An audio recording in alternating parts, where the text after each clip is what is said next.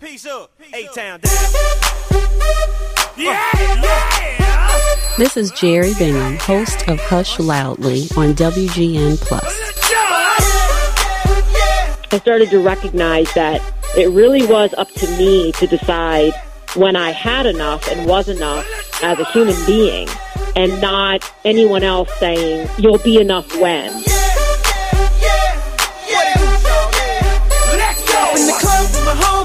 Hi, this is Jeri Bingham. Welcome to Hush Loudly. I would like to introduce you to Elizabeth Lyons. She is a writer, a publisher. She's a best-selling author, speaker. She's everything. And so I want to talk to her today about her books, about her life, about what she does. Before we get started, I just wanted to talk about some of the titles of her books. So the one that I think is the most fun is Holy Shit, I'm Having Twins. Another one, Expecting Twins, What to Expect When You're Expecting. Ready or Not, there we go. The Real Expert's Guide to the Toddler Years with Twins. You Cannot Be Serious, and 32 Other Rules That Sustain a Mostly Balanced Mom. And then the book that I have read, which is called Enough, The Simple Path to Everything You Want, a field guide for perpetually exhausted entrepreneurs. I love that. Welcome, Liz Lyons. Thank you so much for having me. Liz, are you an introvert? I've decided that I am. Why? I think I'm one of those. Well, I'm one of those people who, for years, people tried to classify me, and I accepted it as an introverted extrovert or an extroverted introvert or whatever. Mm-hmm. And I think that I do have a combination at times. I mean, I can have my extroverted moments, such as right now, but after an interview or speaking engagement, I've got to go take a nap, like a 4-hour nap. Exhausted. So I think that I tend toward the more introverted side. Okay. And I bet people will be surprised. Have you ever come out and said lately, you know, since you have this following, you have a podcast, you have all of these people, have you come out publicly and said you were an extroverted introvert or you were any kind of introvert? Yes, and the extroverted introvert or the introverted extrovert people got, but when I came out kind of recently and said, you know what, I think I'm more an introvert than anything else, people were pretty surprised. Yeah, I bet. So I have here that you are also, outside of being an author, a jewelry designer, a leather maker, a coach, a consultant, a product inventor, a potter, a baker, a candlestick maker, manager, an editor, and a mom of 5. What else, if that's not enough? Yeah, no, that's it. And to be clear, all of those things are not happening concurrently. So those are all things that I have done at one point in time, but they're not all things that I'm actively doing on the daily right now, for sure. Okay. So I would love for you to talk about Enough. It was so meaningful. It was so profound to me. And so that's why I have you here. I want people to go out and read your book and just follow you because you have so much to say. And well, thank you. And I think that what you wrote will resonate with anyone. It's not for introverts. It's not necessarily for extroverts. I don't even think just for entrepreneurs. I think that anyone who's looking to grow will find benefit in your book. So I wanted Well, thank you. You're welcome. I wanted to ask you, what pushed you there? What led you to writing this book? I think there were two things that were happening simultaneously. One was I had just had enough. Like, I had just had enough of so many different things as an entrepreneur and a mom and trying to balance those two worlds and hearing through the grapevine that is social media, the very, very long and congested grapevine, that you have to do this a certain way and you're not a real entrepreneur if you don't do this. And, you know, if you're not out talking to 1,000 people a day, you're not going to make it, and all these sorts of things. I just had enough of that. And on the flip side, I started to recognize that it really was up to me to decide when I had enough and was enough as a human being, and not anyone else saying, you'll be enough when, because I was getting caught up in the trap myself of saying, I'll be happy when, and it'll be enough when. There, you know, whatever will be enough when.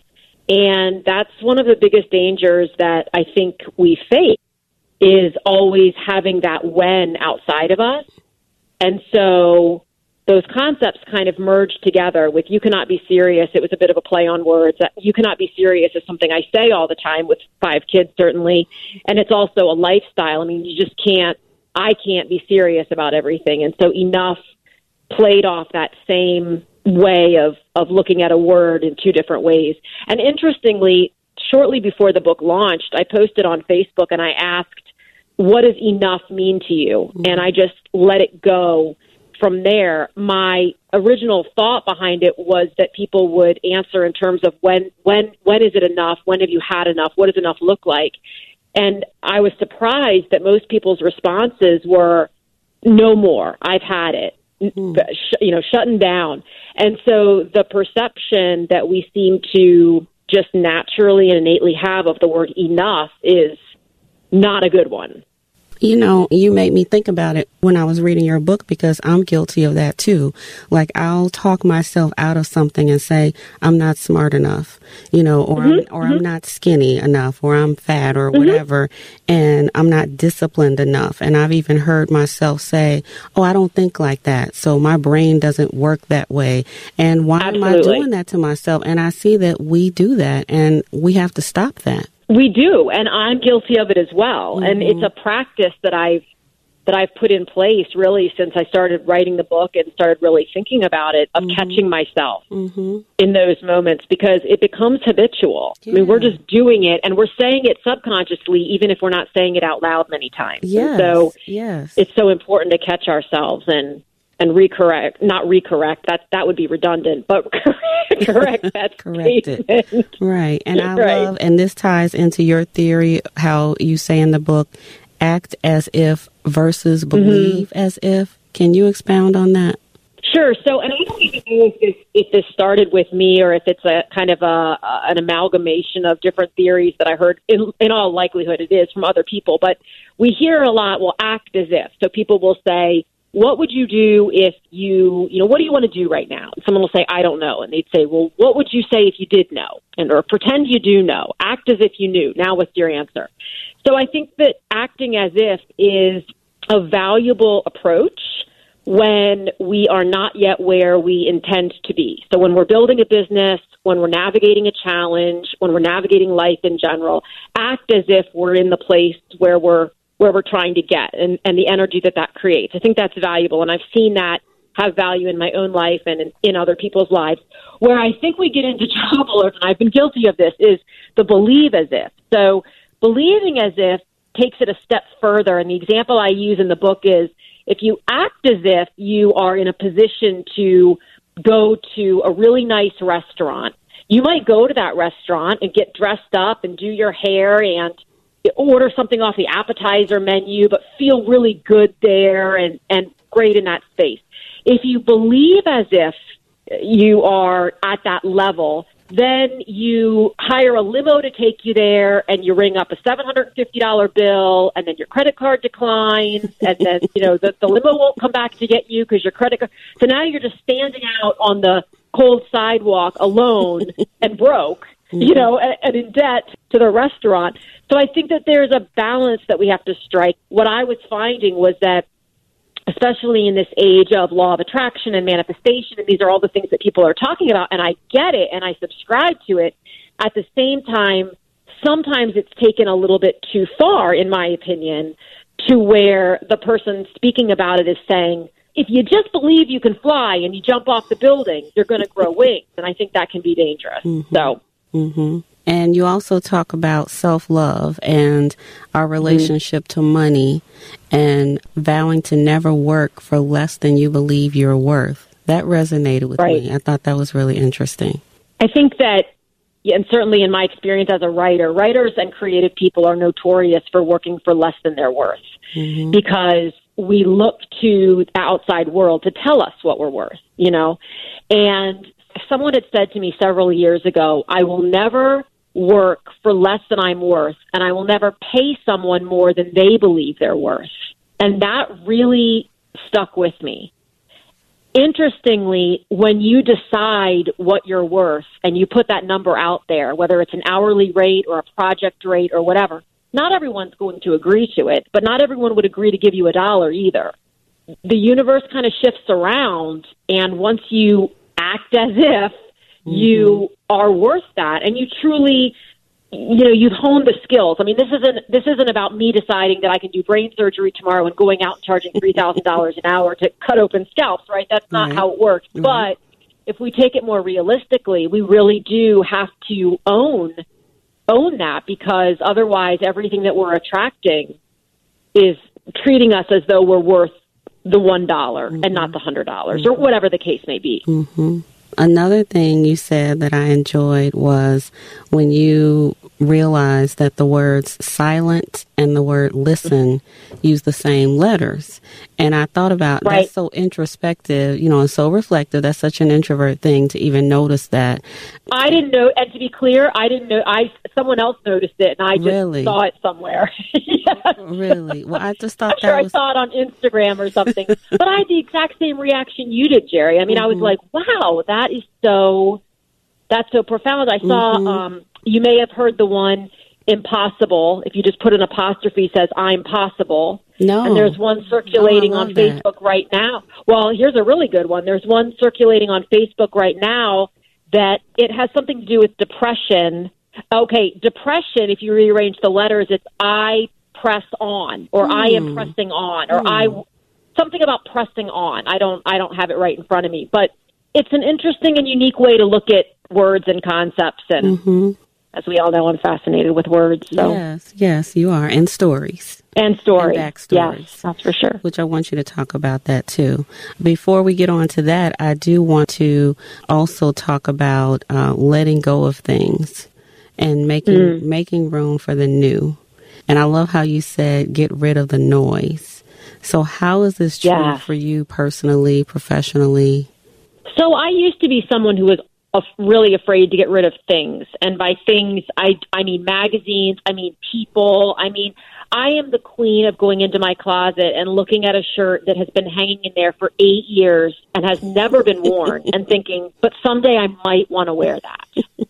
And so it's not easy. I tried to Marie Kondo my whole world, and it was pretty much the most stressful weekend that I've had in quite some time because of the number of things that I had to part with, or that I ended up choosing to part with. But in truth, there's only so much space.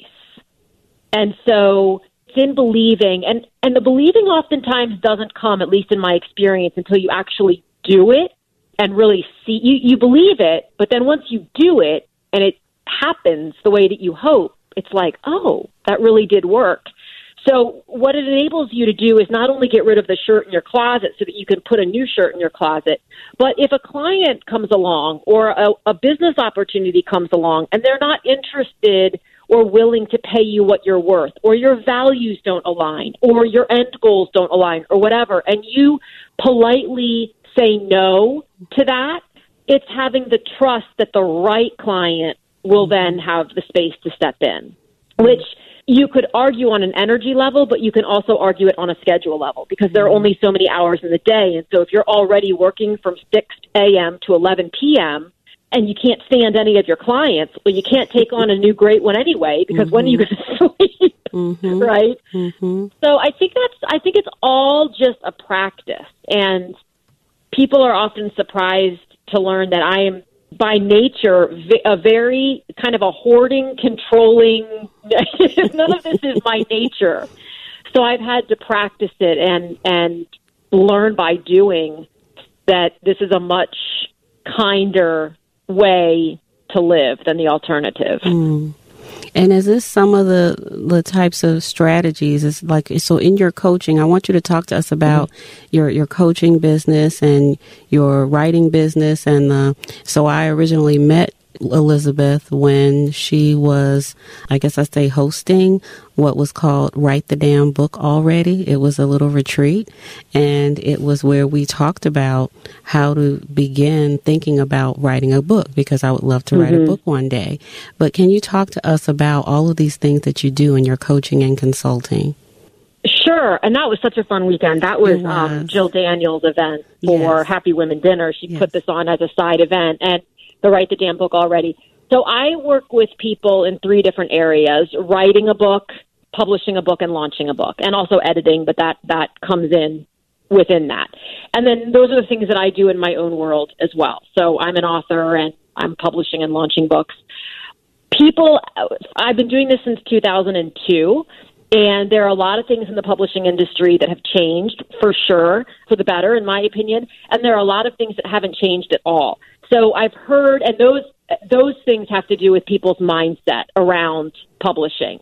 I've said many times that writing a book, whether it's fiction or nonfiction, is one of the most vulnerable and simultaneously most healing things that you can do. You can certainly be vulnerable and heal without writing a book, but if you're going to write a book, those are some things that are going to come up. And so the same roadblocks will be faced by seemingly almost everyone who sets out to write a book. And so I really just enjoy one-on-one, as well as through my online courses, working with people and helping to coach them through, what are you feeling, and why is that, for lack of a better word, completely absurd, right? Because we have to just get to a place where we see it for what it is, and then helping to get their story out, because I'm just such a firm believer that everybody's story matters. So you offer the service of coaching, but also you will help write a book? Like ghostwrite or co-write, or? I do ghostwrite. I'm slowing that down quite a bit. I'll only be doing at most 2 of those a year, starting in 2020. But I do, the majority of my work is coaching. Nobody can write the book better than the person who lived it. I'm a huge, huge, huge believer in that. And so, for people who say, but I'm not a writer, and I don't like to write and all these things, there are some different solutions that we can employ. At the end of the day, get yourself a great editor, and your lack of skill writing, whatever you perceive that to be, can be easily remedied with by partnering with a great editor. Okay. Tell us about your podcast. So my podcast, which is presently on hiatus, and it's called Authors, Creators, and Visionaries, it's on hiatus. But my 2 biggest passions in the world, of course, besides my children, because I'll make sure that I said that, are words and backstories. So when I got started as an author, I even really knew that's what I was, or that's what I was doing. I would watch or, follow successful entrepreneurs, and I'd see where they were today, and that was great and impressive and inspiring. But my question was always, okay, when you were where I am, where you weren't sure how you were going to pay the electric bill, what did you do? Did you ever have a moment when you weren't sure if you were going to be able to put gas in the car? Like, these are the questions that I had. It wasn't so much, what's your best sales strategy, or what networking groups do you recommend? It was, did you ever go through anything like this, or am I alone? And so the podcast was my way of having conversations, which I absolutely love to do, with authors, creators, and visionaries who are at all different stages of whatever they're doing, and to just chat really honestly and transparently about the journey to where they are. And I think that's the part of story that tugs at my heartstrings the most, because if a person listening can recognize that another person who they hold in such high regard was once, and frankly still is, just a normal, average, everyday person with the same challenges, questions, fears that they have, now all of a sudden it feels more attainable. And that's what they're going after. Part of why I'm doing this podcast, talking to regular people, sharing their stories from all walks of life, to just encourage and support others who may need it. Absolutely. I want to also ask you, because we're wrapping it up toward the end, I want to ask you if you have any advice, personal or professional, for fellow introverts, the regular introvert, the shy introvert, the extroverted introvert. Any advice? So my biggest piece of advice, honestly, is just own who and where and what you are at any given point in time. And don't allow yourself to be swayed in any way by this notion that you should be something that you're not. If you just stay in alignment with what feels good to you today, the rest will open itself up. I think that's great advice. It's not always easy, but it works. It works. How can people find you, follow you, get a copy of Enough or any of your other books? So the best place to find me is my website, which is elizabethlyons.com. And from there, I have links to all of my social media. I'm most active on Facebook and Instagram, a little bit on Twitter. But, yeah, that's definitely the best place to find everything. Okay. Well, thank you, Elizabeth Lyons, for joining us on Hush Loudly. I'm so excited to have you. Thank you for being Thank you so much for having me. Check us out on Facebook at facebook.com/Introverts HushLoudly and listen to past episodes at WGNradio.com or HushLoudly.com. You know how it feels. I saw the shorty, she was checking